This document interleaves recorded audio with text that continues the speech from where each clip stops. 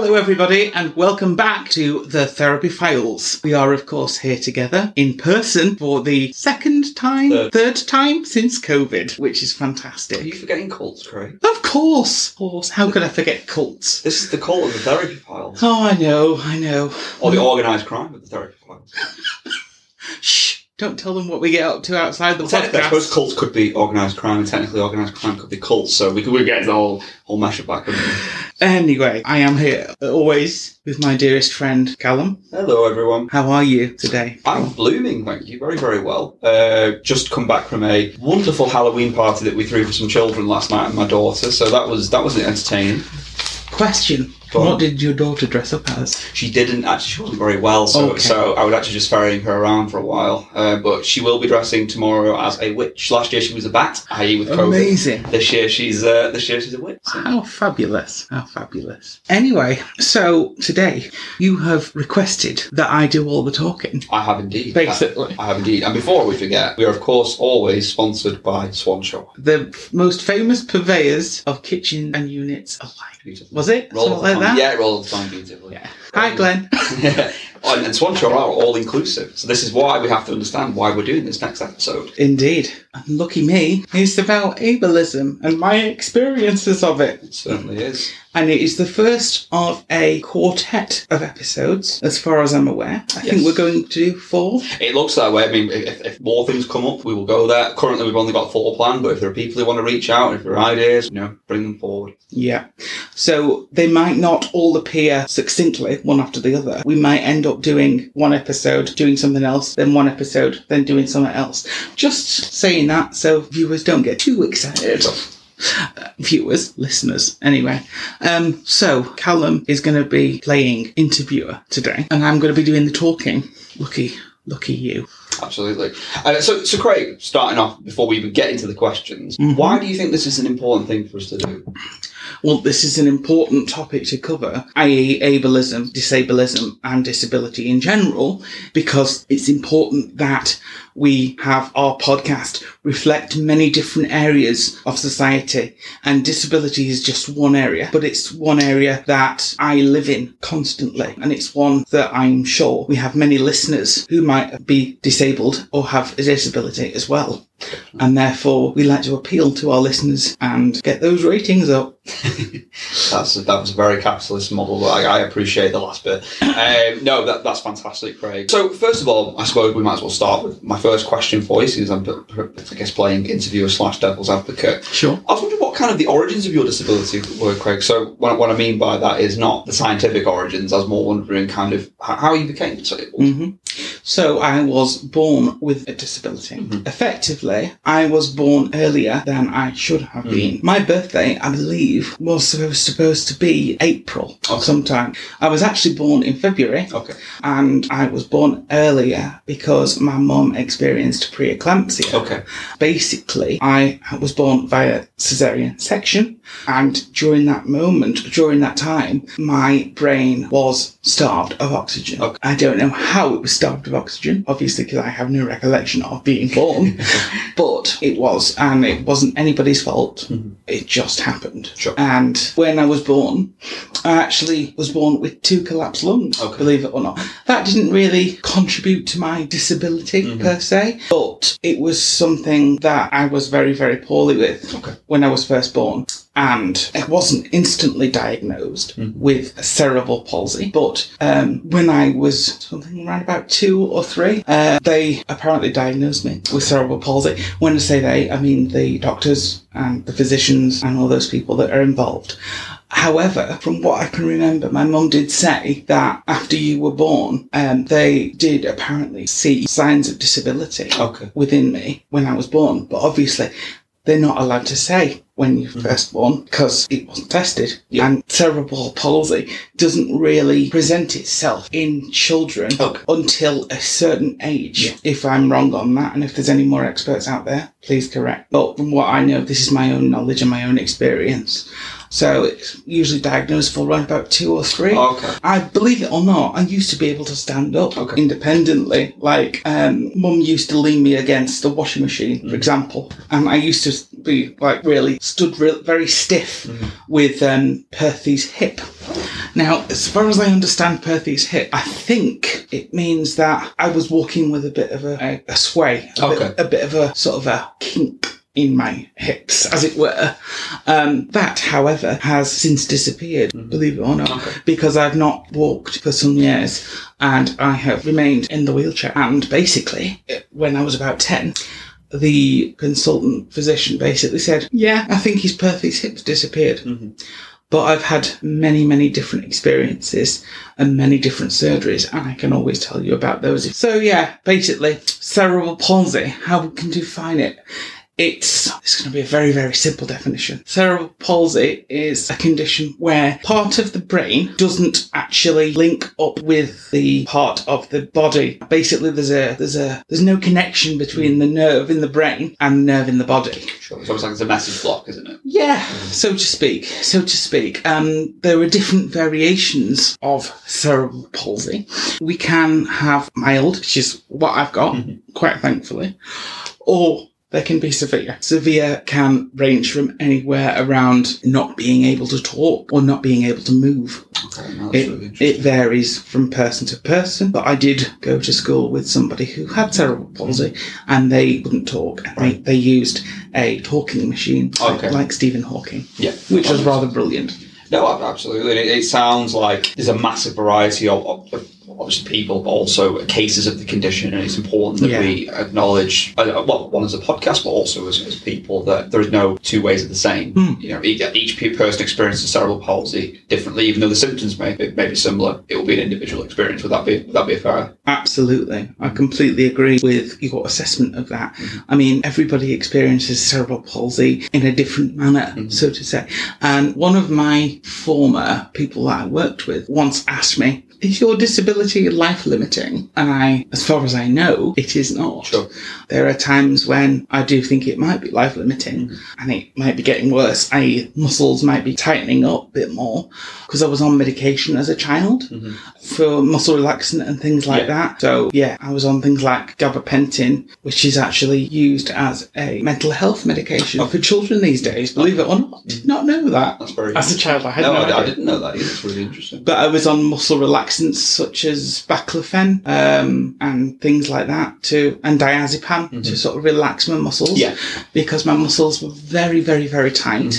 So I don't know, like if you had met me before this conversation, like if you'd met me like, I don't know, when I was like 10 or what? No, probably a bit younger, probably about 5 or 6, I would always crawl everywhere. Right. There would be like holes in my trousers constantly and holes in my shoes, believe it or not. Soles, absolutely perfect, never used, but there used to be holes in my shoes and it used to drive me mad, absolutely. But, so I used to crawl everywhere. I used to kneel on the floor. I used to be able to sit on the floor and just watch television. But since I had surgery, they said, you won't kneel on the floor again. I have since kneeled on the floor, but I don't necessarily feel very comfortable kneeling on the floor, given that they've put like plates in my knees. It was called 8-plate surgery, which sort of shrunk the kneecap. Plates were put into the bones in order to stop growth in the kneecap, basically. That was done in order to try and straighten the position of the leg. So they were just like 2 small 8 plates. That makes sense. Like figure of 8 kind of thing. Was that in an attempt, if you don't mind me asking, Craig, as somebody who is able-bodied, and I know I'm speaking from a place of privilege, and a bit of confusion, obviously, but I'm not in your situation. Sure. Was that an attempt to try and make you walk? Was that an attempt to, what was it, make you more comfortable? It was an attempt to try and, should we say, get my legs straight. Because they used to be underneath me. In the sense that my abductors used to be very tight at the back. Sure. Muscles at the back used to be very tight, but also the muscles in my groin used to be very tight. And I had to have them cut as a child. I'm sure Dad could tell you many a tale of the time that my legs were in plaster as a 3 and 4 year old with a pole between my legs.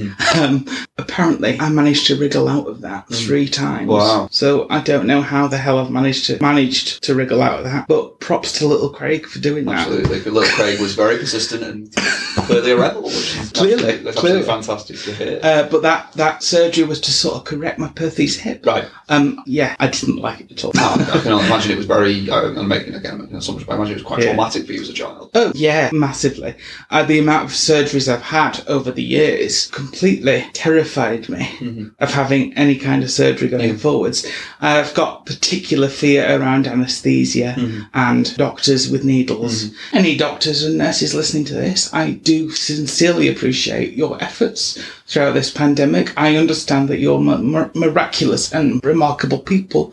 I appreciate you for what you do, but when you come at me with needles, no. Keep away from them needles. Sorry, that is where I draw the line. Is that your boundaries, Craig? It is. That's your boundaries. But having said that, I have been vaccinated, so from COVID, obviously. So you're also a very selfless individual as well. Selfless? Yeah, because like if you think of it, you're nervous around needles, but you also get yourself vaccinated to help yourself and help other people. Oh yeah, of course. It goes without saying, we weren't sponsored by the NHS to advertise or talk about vaccinations, but there you are, everybody. There you have it. Go AstraZeneca.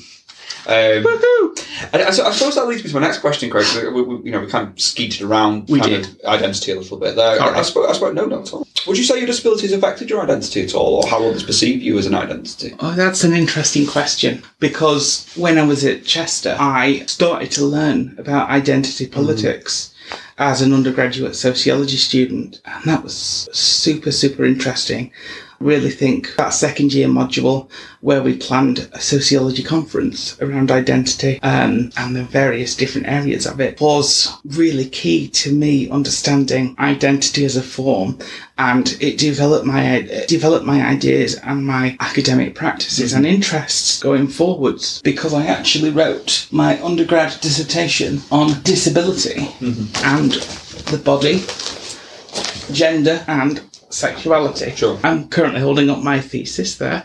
Take a picture of it for the page. Yeah, it is quite a short thesis, considering I've done a master's since. Sure. However, there is lots and lots of information in here.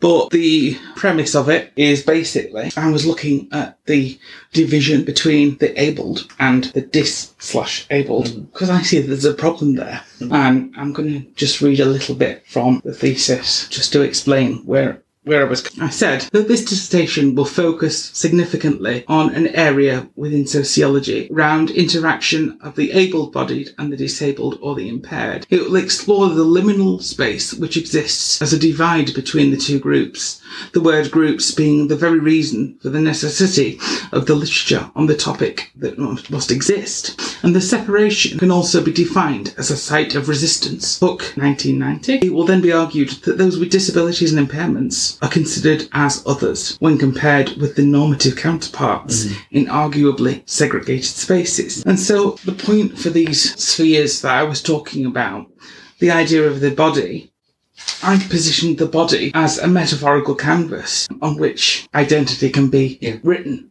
or used to present, so to speak. Also, the notion of gender was assessed, and it was arguably a prevailed stance that the body is fluid and changeable. And following this, sexuality was examined. The dissertation also discussed how general society and the notions of social constructionism and ideology were in place with those with i.e. the body, gender and sexuality. However, in relation to those who are disabled or impaired, it will examine how individuals are required to come into contact with the same ideas and the implications of this. Furthermore, I argued that this dissertation would discuss, through a number of secondary sources and narrative accounts, how these disabilities or impaired head identities are perceived as arguably marginalised, and how disability and people with disabilities face an ostracisation from their able-bodied counterparts in society. And some of the notable ideas I discussed, basically,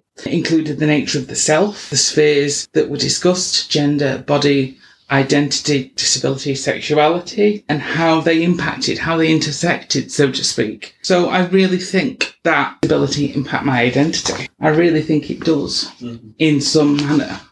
Yes. Is that in case of how other people see you or how you see yourself? Or do you think it's both? Oh. If you don't mind me fleshing that out. That's an interesting question. I would say I feel it is how others, i.e. society and the able-bodied community, perceive people with disabilities. There are such assumptions out around what a disabled body can or cannot do, can and cannot feel. And I was really at an undergraduate stage when I was writing my dissertation. I was invested in the idea of exploring that problem, trying to find where the division was. How, if we're looking at the playing field, consider it as a table. You've got able-bodied on one side, disabled on the other. Where do they meet in the middle? And how do we get them to meet in the middle? Because as Margaret Shildrick argued, people who are able-bodied face an ontological anxiety around disability. Yeah. That is to say, they are afraid because they don't know what they don't know, and therefore they automatically fear it. Yeah, I mean, humans notorious, notorious, they've always feared what they don't understand, haven't they? That's true. One of the key issues, I think, again, I'm talking to somebody who is able-bodied, is one, big people when they see particular things like wheelchairs or Zimmer frames or an item or a device that helps mobility, I think people automatically just place that as the person's identity, don't they? That's for starters what, as an outsider, I observe. And also, I think the issue is in the name disability, isn't it? Particularly the dis. You take the name. I think is there a book by is it Goodley, Craig? Dan Goodley. Dan Goodley, he speaks quite heavily on it, doesn't he? I think it's really important, to be honest, to consider the problem with the word disability. Because if we split it between the prefix dis and the suffix ability, we can then see where the problem is. Because the word disability, it seems to disengage those who have a disability from the rest of society, so to speak. I think it's really important, therefore, that we always do dis/ability. Absolutely. Dis being small and ability with a capital A. Yeah. Because then we're focusing on the idea of what one can do rather than what one cannot. And I would say that is a massive problem. Yeah. As somebody who is disabled, I don't like to be referred to as disabled. Yeah. I like to be referred to as somebody with a disability. Or Craig. Or quite simply Craig. Hey, Craig's great, isn't it? Yeah, you know. I think that's the thing, isn't it? It's I mean, again, we've spoken of, obviously I said I'm an able-bodied person, but there is obviously an issue with the word disability and particularly how it's phrased. It is inherently ableist, isn't it? And it's able-bodied people who probably came up with the term as well. Interestingly, it is defined by Barnes and Mercer 2011 as a disadvantage or restriction of activity caused by a contemporary social organisation which takes little or no account of people who have physical impairments, and thus it excludes them from participation in mainstream social activities. Yeah. I have met Colin Barnes, believe it or not, at a conference in Lancaster, and he spoke remarkably. He actually, I believe, does have a disability himself. Not sure what kind of disability it was. Because we have to point out here, dear listener, not all disabilities are visible. We have to be very concrete with that, don't we? True, very true. Just because you see disabled sign doesn't always mean that you have to be physically disabled. And that comes back to, you think about, sorry, I do apologise for coming in there, but even then that goes back to the signs, doesn't it? You think it was always with a wheelchair, wasn't it? But that excludes mental health. And it also inherently says that all disabilities you have to be in, if you have to be in something, you have to be in a device, or you have to be in something that enables your mobility. Yeah. And can a person not come out with the wheelchair and still be disabled? Yes. Chronic pain, for example, or somebody who has chronic pain, or chronic fatigue syndrome, for example, that's a disability. It is. But there's also, when you think about it, a person in a wheelchair, a wheelchair enables them. Absolutely. It doesn't really disable them. Absolutely. And that's an interesting point to raise. But while I'm on the topic of the disability symbol, it really annoys me how the disabled person in the symbol is static. And it seems like the person with a disability can't move. There are people with a disability that can't move, that struggle with moving their bodies. Yes. However, I find it restrictive in the sense that it presents the idea of disability as being a fixed thing. Yeah. A restriction. Yeah. We might always live with disability, but it may improve as age happens, or it might even get worse. Yeah. So I prefer, or I'm proposing right now, if anybody's listening out there, that we completely remove the disability sign and replace it with an active disability sign where the person is actively moving their wheelchair. I mean, there is a sign out there, but I just know that predominantly they use the static disability sign. They do, and I think what's interesting about them signs as well, majority of those signs are filled up by the wheelchair, aren't they? There's a very small little individual in there, but the majority of it is the actual wheelchair. Yeah. Right there, wrong. I mean, obviously, like you said, the wheelchair is an enabling thing, but also, I suppose what that's doing as well is it's devaluing the person that sits within the wheelchair, which is something quite interesting, isn't it? I think, obviously, we spoke about assumptions. That was going to be my next question for you. But I suppose going off that, Craig, as well, and I know we're going to flesh this out a little bit on another interview, but I'm going to put it to you. I want to get your opinion. Do you believe, because I do and I'm able-bodied, that there is a stigma attached to people with disability where they are unsexualised? Yeah, 100%. I feel that society does not necessarily consider the idea of sex and disability to go hand in hand. It's like they are polar opposites, i.e. sex and disability are not mutually exclusive and therefore cannot happen. And it really, really annoys me and really frustrates me. I think society in general puts the idea that sex and disability are completely separate entities and that they cannot be mutually exclusive, i.e.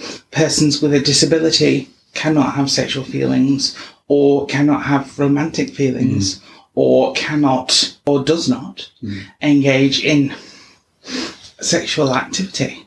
And therefore, I suppose society really limits the idea of disability and classes them as being sexless, almost to the point where they are asexual, in the sense that they assume that they don't have any interest in sex. Sure.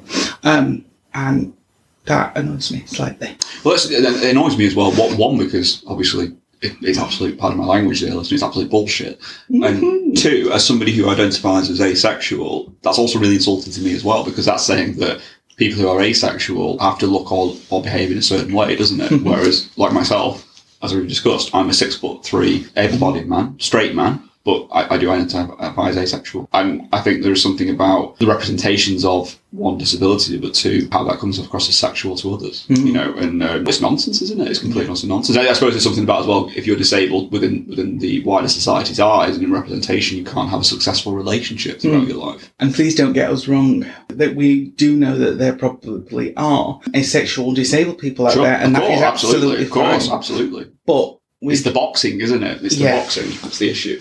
One of my lecturers at Chester famously said, the purpose of sociology is to remove the sides of the box and make connections between everything. Yeah. And that applies hugely in society to every issue ever raised, really.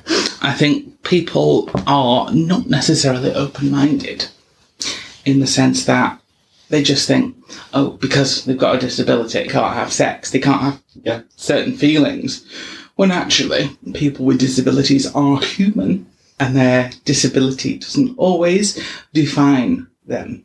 I.e., yes, they are a person with a disability, but they may also be a person with a sexuality or a sexual identity.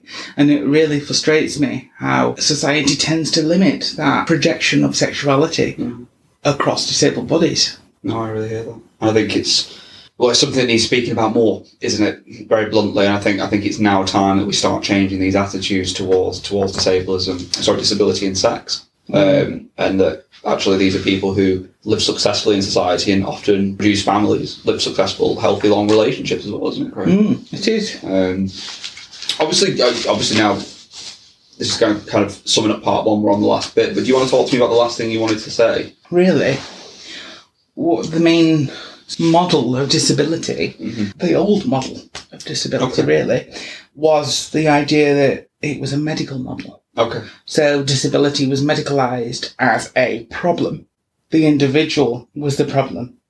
The individual needs to change. Their body needs to change. And old society found that the individual is victimised and disempowered in that model of disability and that model of thinking. And information about individuals are used to categorise them, what we want to move forwards to, which I do think it exists at the moment. This is not my idea, and this is theory that works on social model of disability. But what I do think is there needs to be a more prominent move towards the social model of disability, i.e. that society and barriers are the problem around disability. Society needs to remove the barriers. Individuals can have power, control and autonomy. Individuals can share information about themselves, and it's used to ensure inclusion and support of the individual rather than blatant categorisation. But that's very powerful. I think it shows the very, without dragging too much people under the bus, I think it shows a very draconian attitudes toward disability, doesn't it? And it was only, 40 years ago, not even that we were still throwing people with disabilities in asylums or in specialised wards in hospitals. Yes. And, I remember speaking with a client years ago whose daughter had Down syndrome and she was forcibly removed from her and placed in an asylum.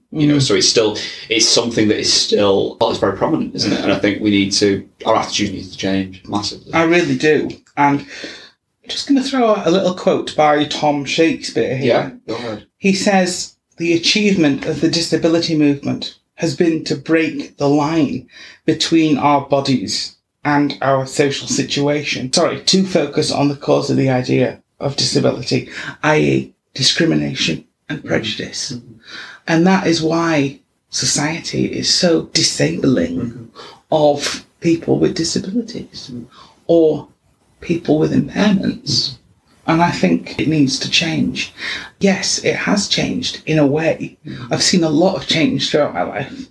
Having been born in 1992, raised up to 2021, there's been a lot of change. But there's still a long, long way to go. Yeah, it's not enough, is it?